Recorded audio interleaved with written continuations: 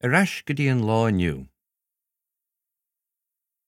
Chonaic mar cuid dínta mhór na carach doras timpeall na seanróimhe, agam mar cuairt an bhóram, an galaséim, agus na folcadáin, agus fuair mar cuid wahamach faoi héal agus faoi chahabhaimseir an na rómhánach.